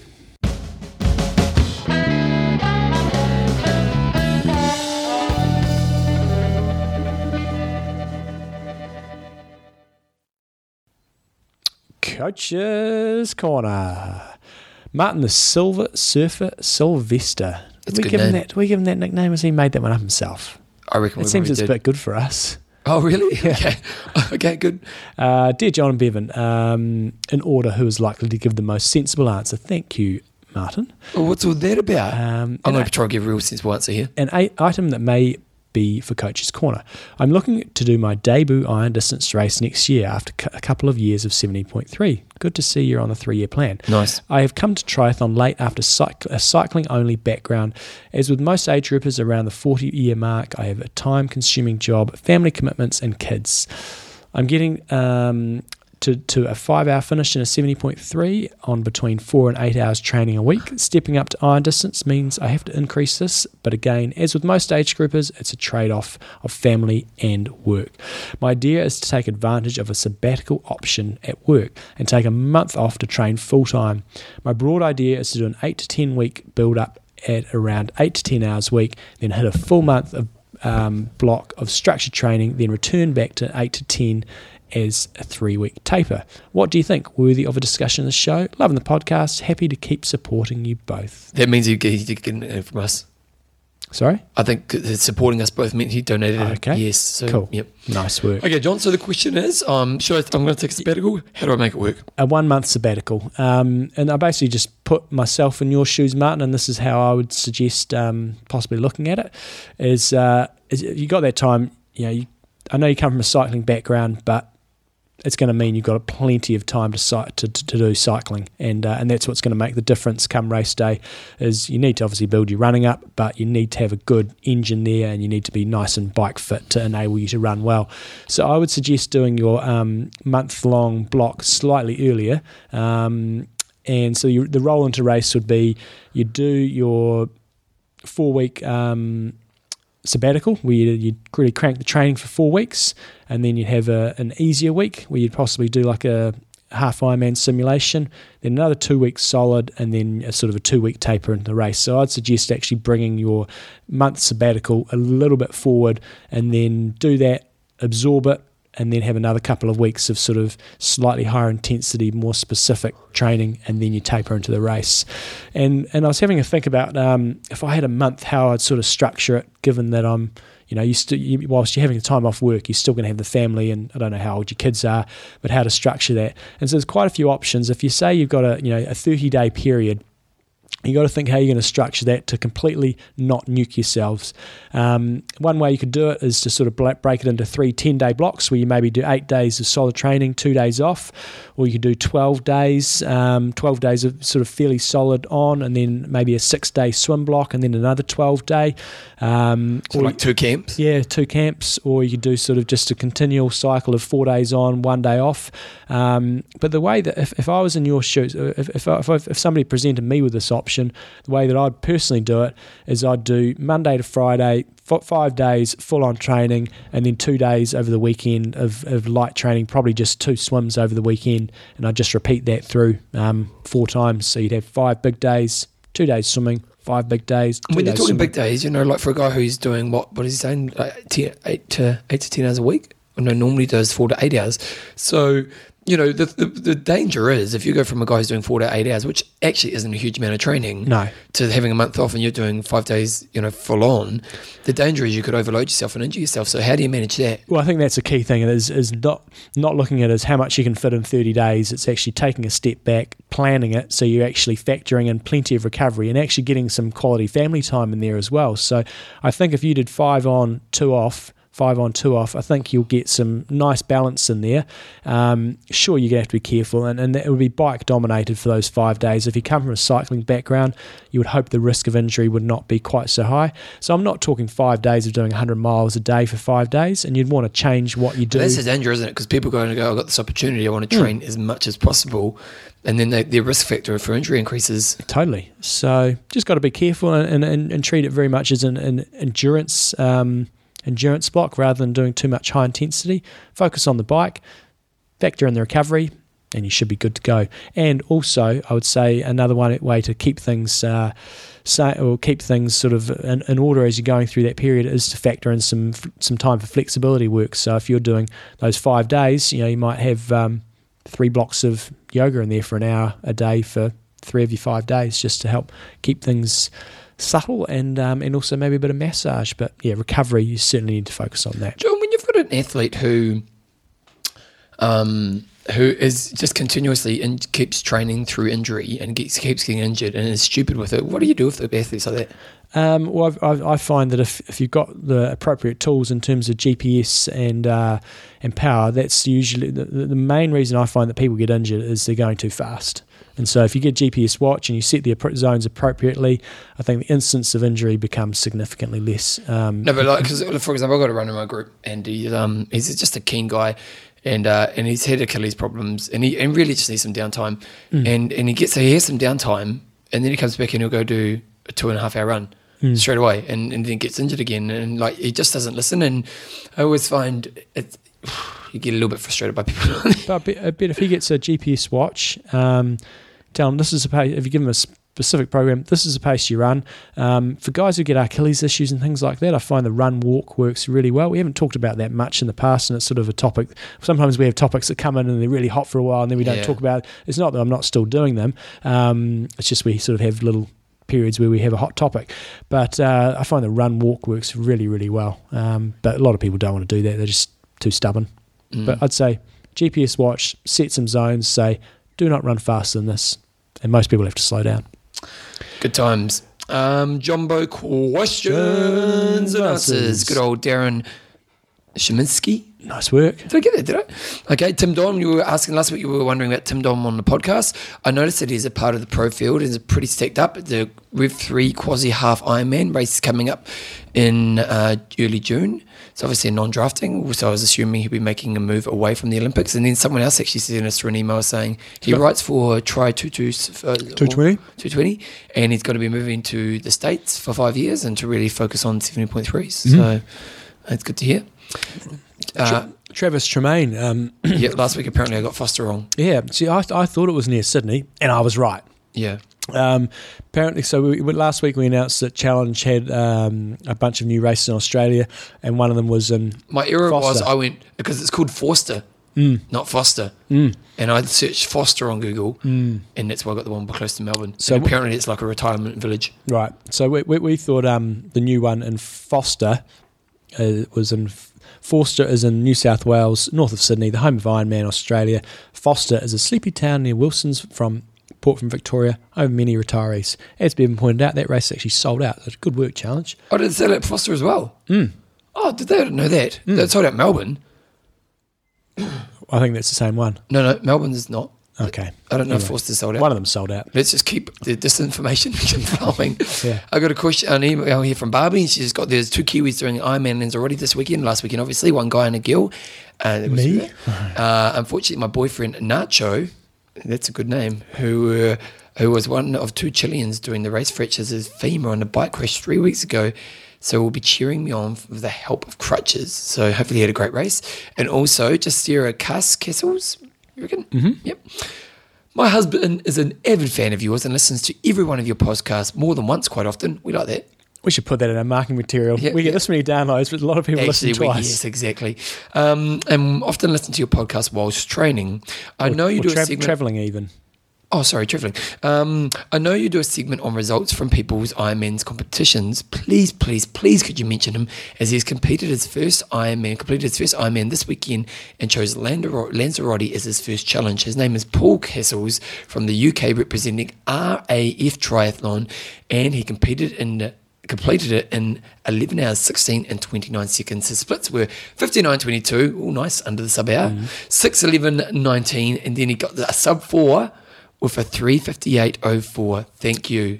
Sub 1 on the bike, sub 1 hour on the bike, sub 4 on the run. Just need to get that sub 6 and you'll be... Yeah, and you'll get that. You'll almost have a sub 11 with that. Nice work. Nice work. And then Sarah Castle was dedicated wife and race manager, and she loved the smoothie recipes. There's going to be a repeat of the smoothie challenge. We can't. Because you know I won, that's why. Can't leave it where it was. Your blender is going to be toast when I'm done with it. John, you really want to talk it up again?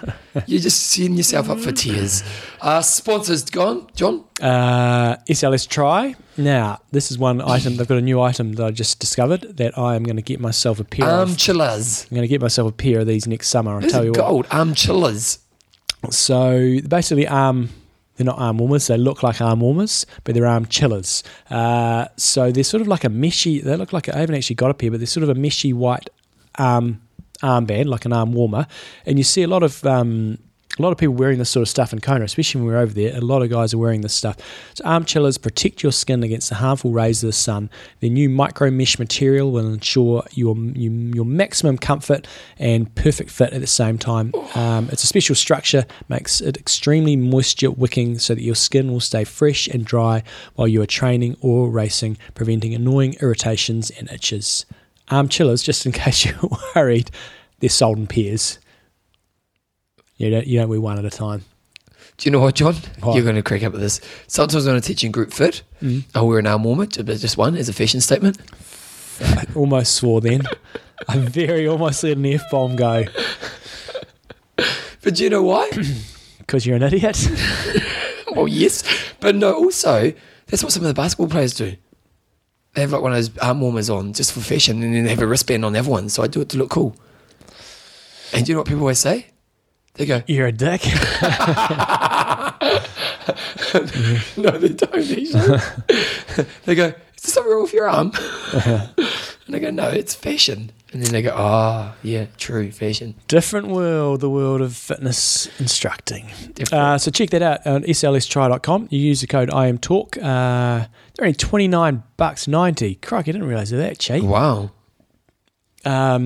But no, seriously, I'm going to get some of these bad boys for next summer because in New Zealand we just get roasted by the sun, Yeah, and a lot we of guys, and we do wear them in Kona. You get those things. I remember Mimi, she was wearing them on the camp last year, and get them and you wet them up, and it keeps your arms. A lot of people find that it keeps you nice and cool. So it's protecting you from the sun, also keeping you cool. And you know, it's a topic we haven't really touched on in a very long time, but you know, you've got to be aware of that when we're doing our racing. The amount of time we spend in the sun is not good for your body. It's probably the training more than the racing. Yeah, Racing's exactly. Yeah, just one-off. the time you're in the sun. And so, you know, these types of it's a tool really that you can do to protect your body. So, you know, definitely get onto it. slstry.com, use the code IamTalk, and remember they have got the IamTalk gear on there. If you want to get a tri-suit two-piece, check it out. It's just go on the slstry.com, click on either men or women, and they'll have them up there, and they do a bunch of orders during the year. John Bro, if you want to get this show emailed to you, you go to www.iamtalk.me. There's a little link in there. You put your stuff in there, and then you can rock on from there, and you'll get all the info. You get the show emailed to you every Tuesday. As soon as I release the show, I email it to the people on the database. We won't spam you with anything. It's good. If you've got any questions, you can email us at iamtalkpodcast@gmail.com. I'm just checking out Facebook here, guys. And Nicholas, good old Polcock, he's basically saying, what happened with the cricket? We suck at cricket, guys. Oh, no, we were great for bloody 4 days or whatever, and then we were crap. Yeah, Exactly. We Yeah. suck at cricket. We weren't crap. We were despicable, John. They were great for 4 I went to days. bed. I went to bed because I was playing Risk with the boys, and I went to bed, and we were 1 wicket for about 13. And I thought, you know what, we can do this. You know, I'm going to wake up in the morning. We're going to beat them at Lords. And then I woke up in the morning to the title. Bloody rain. It's Sunday rain. I woke up to the morning, and we were all out for like 70. Yeah. I think it was 68, actually. You Americans don't know what we're talking about, but... And Mike Smith, did you see that one from Mike Smith? It's about the Garmin. Yes, a couple of people have sent that through. So, Good, eh? and I mentioned this to Axel last night, and he was like, really? As well. So apparently with Garmin, I use the Garmin 910 and I use the Garmin 800 on the bike, and I have heart rate issues, and it's just frustrating. But apparently you can use a Polar heart rate strap with Garmin, which I did not realise. Apparently DC Rainmaker said so, and if he says so, it must be true. So, because people have been wondering about some of my heart rate data, and so I'm going to try that out. Anthony Thank you very Parker's much. giving me a hard time, John. I know. He said he doesn't like my Good Times Rock and Roll. Yeah. Do you know what, Anthony? Someone sent through an email the other day, and in the last bit they had Good Times Rock and Roll. Oh, bullcrap. They did. That's- And I thought that people are taking on to this one. Jesus, it's splitting the audience, John. I'd count at least 30 times per show that you'd say it. Oh, I've told you a million times, Anthony. Don't exaggerate. I've told you a million times. Okay, Jumbo, what's your goss? Right, so if people want to follow Always good sponsors. athlinks.com, Yes. Coffees of Hawaii, Yes. Extreme Endurance, SLS. athlinks.com. Did I say Athlinks? Yeah, you started with those guys. SLS, Get it. and trainingpeaks.com. Yes. John, Bevan. I want to follow you. What am I going to do? So camp is Go on started. Twitter? I might actually get the Twitter thing going on my phone now that I've got it, but I don't really do anything yet on Twitter. Well, you can get it to link to your Facebook page. I do that, yes. Okay. So I will try to do a bit of twittering. So people want to follow the camp though, because this could be quite interesting. Go to Coach John Project 2014. Yes. I'll be Where do I putting, go? Daily training logs. It's not up there yet, but when the camp starts, which is on Sunday American time, I'll be putting all the sessions we do up there, and you'll actually be able to see the profile for the Kona course. It should hopefully it will be reasonably interesting to be able to see actually what goes on, what sort of intensity we're pushing as we go through the camp in a blow-by-blow account. Also be posting plenty of things on the Epic Camp Facebook page, so if you want to find that and give it a bit of a like, I'll be getting some of the other campers to hopefully post some things on there, and if anybody else on the camp is keeping blogs, I'll be putting that on epiccamp.com under the upcoming camps Kona 2013. I'll put a little link for any blogs that people might be keeping. John, I feel a bit sorry for you this week. It has been grim. I've just been looking at your training log. Do you want a hug? Yeah. You had a 0 day on Sunday. Look, No, feeling, I had 40-minute spin on Sunday. It Oh, was nice. as good as a 0. feeling worse today, but better towards the end of the day. So I did a 40-minute spin. Yeah, no, the entries this week have been Sick of being one-liners. sick. Today was another light day. Feeling a little bit better, but certainly not back to full fitness. Do you know what? I told Joe that you were feeling a bit sick. You know what Joe said, John? Yeah, no, she had no She sympathy goes, for me. you should have got your flu shot. Yeah, it wasn't the flu. But What is it? manifested into a bunch of things. So, yeah, it started coming on last Sunday. I sort of started to feel a little bit. No, you felt it when you did Legends, didn't you? You weren't feeling fully flash in. I was crap then, but this was like a week ago. Yeah, so I basically had a week written off of training. I managed to do bits and pieces here and there, but it's just annoying because that's a week, and then this week's going to be, I'm still not right, and so I've just got to try to get myself right for the camp. So that's 2 weeks of more or less lost fitness. So a little annoyed about that, but, such is life. Truck on, not feeling on fire at the moment, but, hopefully in a week and a half's time I'll be ready to rumble. Should be good times. Heading to Kona on Thursday. You have a glass? No. I got to give some thought to that, but no. What about you, Bevan? Neither, John. I did nothing this weekend. It was we've had a rubbish week of weather. It's just inside weather for about a week and a half now. And the problem is, John, I had said the night that I haven't probably had since I've been 12, where I literally just sat on the couch all night, did nothing. Like, just watch TV. I've never done that.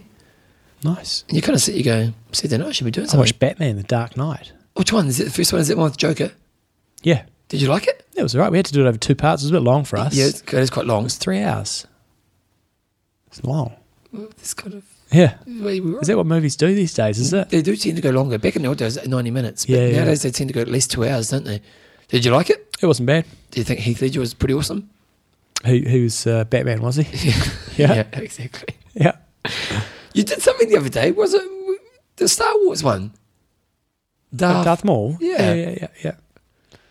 So did you like the movie? Well, this is the problem. One of the only times I get to watch movies is travelling, and it's when you get stuck on this bloody Jetstar, you don't get to watch any movies. That really does suck. So anyway, I'll get lots of work done. John. We did it. Oh, sorry, you go ahead. No, you go. We did a Legends interview this week, very so good coming interview. up June 1st, Peter Reid. Great interview. It was a Wait good for interview, it. wasn't it? It's really interesting. He revealed some of his motivations. And Don't give it away. and what happened was, Yeah. really, really, really great interview. So we'll have that up on the 1st of June.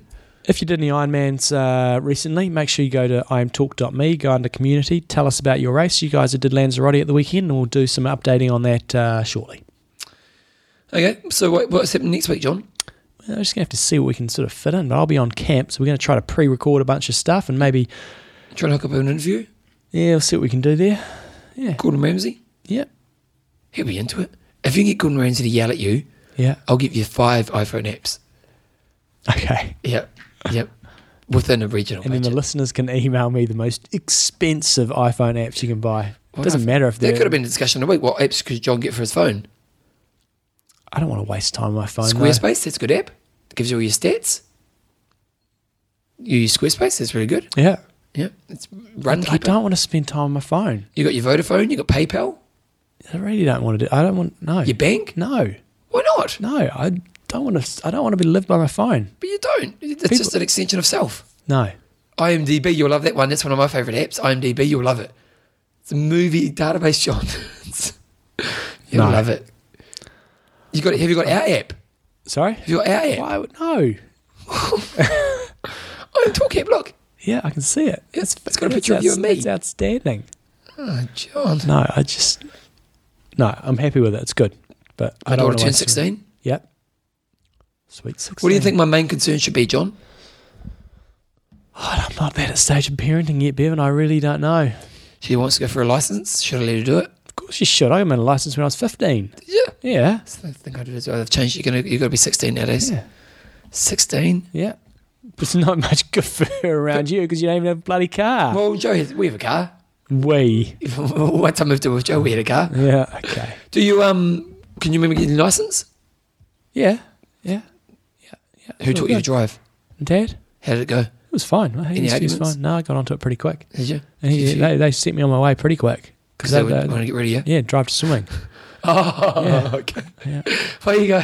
It's the only time I ever got a bloody speeding ticket was on the way to swimming one morning. It's like, You've only had one speeding ticket. yeah, my life, 5 o'clock in the morning.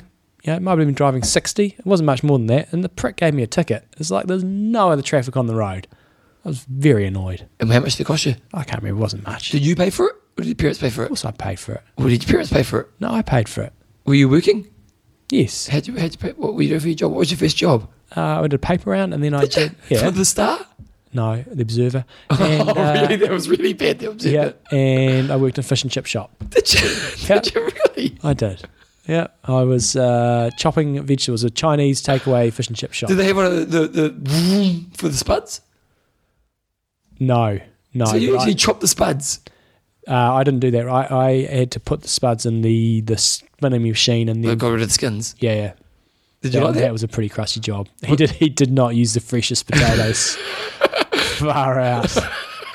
Yeah, that was not nice. How much did they pay you? I don't know. It was okay. Always paid cash. How much? A bit of cash on the Yeah. side. Yeah. How many hours did you do? Just Friday nights. Just Friday nights maybe, and then it was potato day 1 day a week. This is crap podcast. I'm loving this. This is the best ever. I got a speeding. You know what happened to me once with a speeding ticket? Tell us. I was driving down the road and I was speeding. I wasn't doing the old. I was doing 61. I was doing like doing 85 and a 50 or something like that. And I got put. And I was whoa. I was you idiot. And you know you can only blame yourself. So the cop comes up to the car. And I'm thinking, oh well, and you know I wasn't going to try it. Yeah, I knew I was in the wrong. So he put one down the window and I go, oh sorry mate, you know I'm in the wrong. And he goes, oh Bevan. And I go, mate, how you going? And it was a guy who I kind of only vaguely knew, but it was a cop, and it was his first day on the job. And he goes to me, mate, I'm not sure if I can get you off it. And I said, oh, you know, it doesn't matter, mate. You know, I was speeding. He goes, look, And when he talked to his partner, I got off it. So I didn't even get the ticket. It's weak. It's not what you know, John. Exactly. It's not what you know. Right, we need to carry on. Okay. Iron Russ. I'm going to Train hard. train smart. Kia kaha.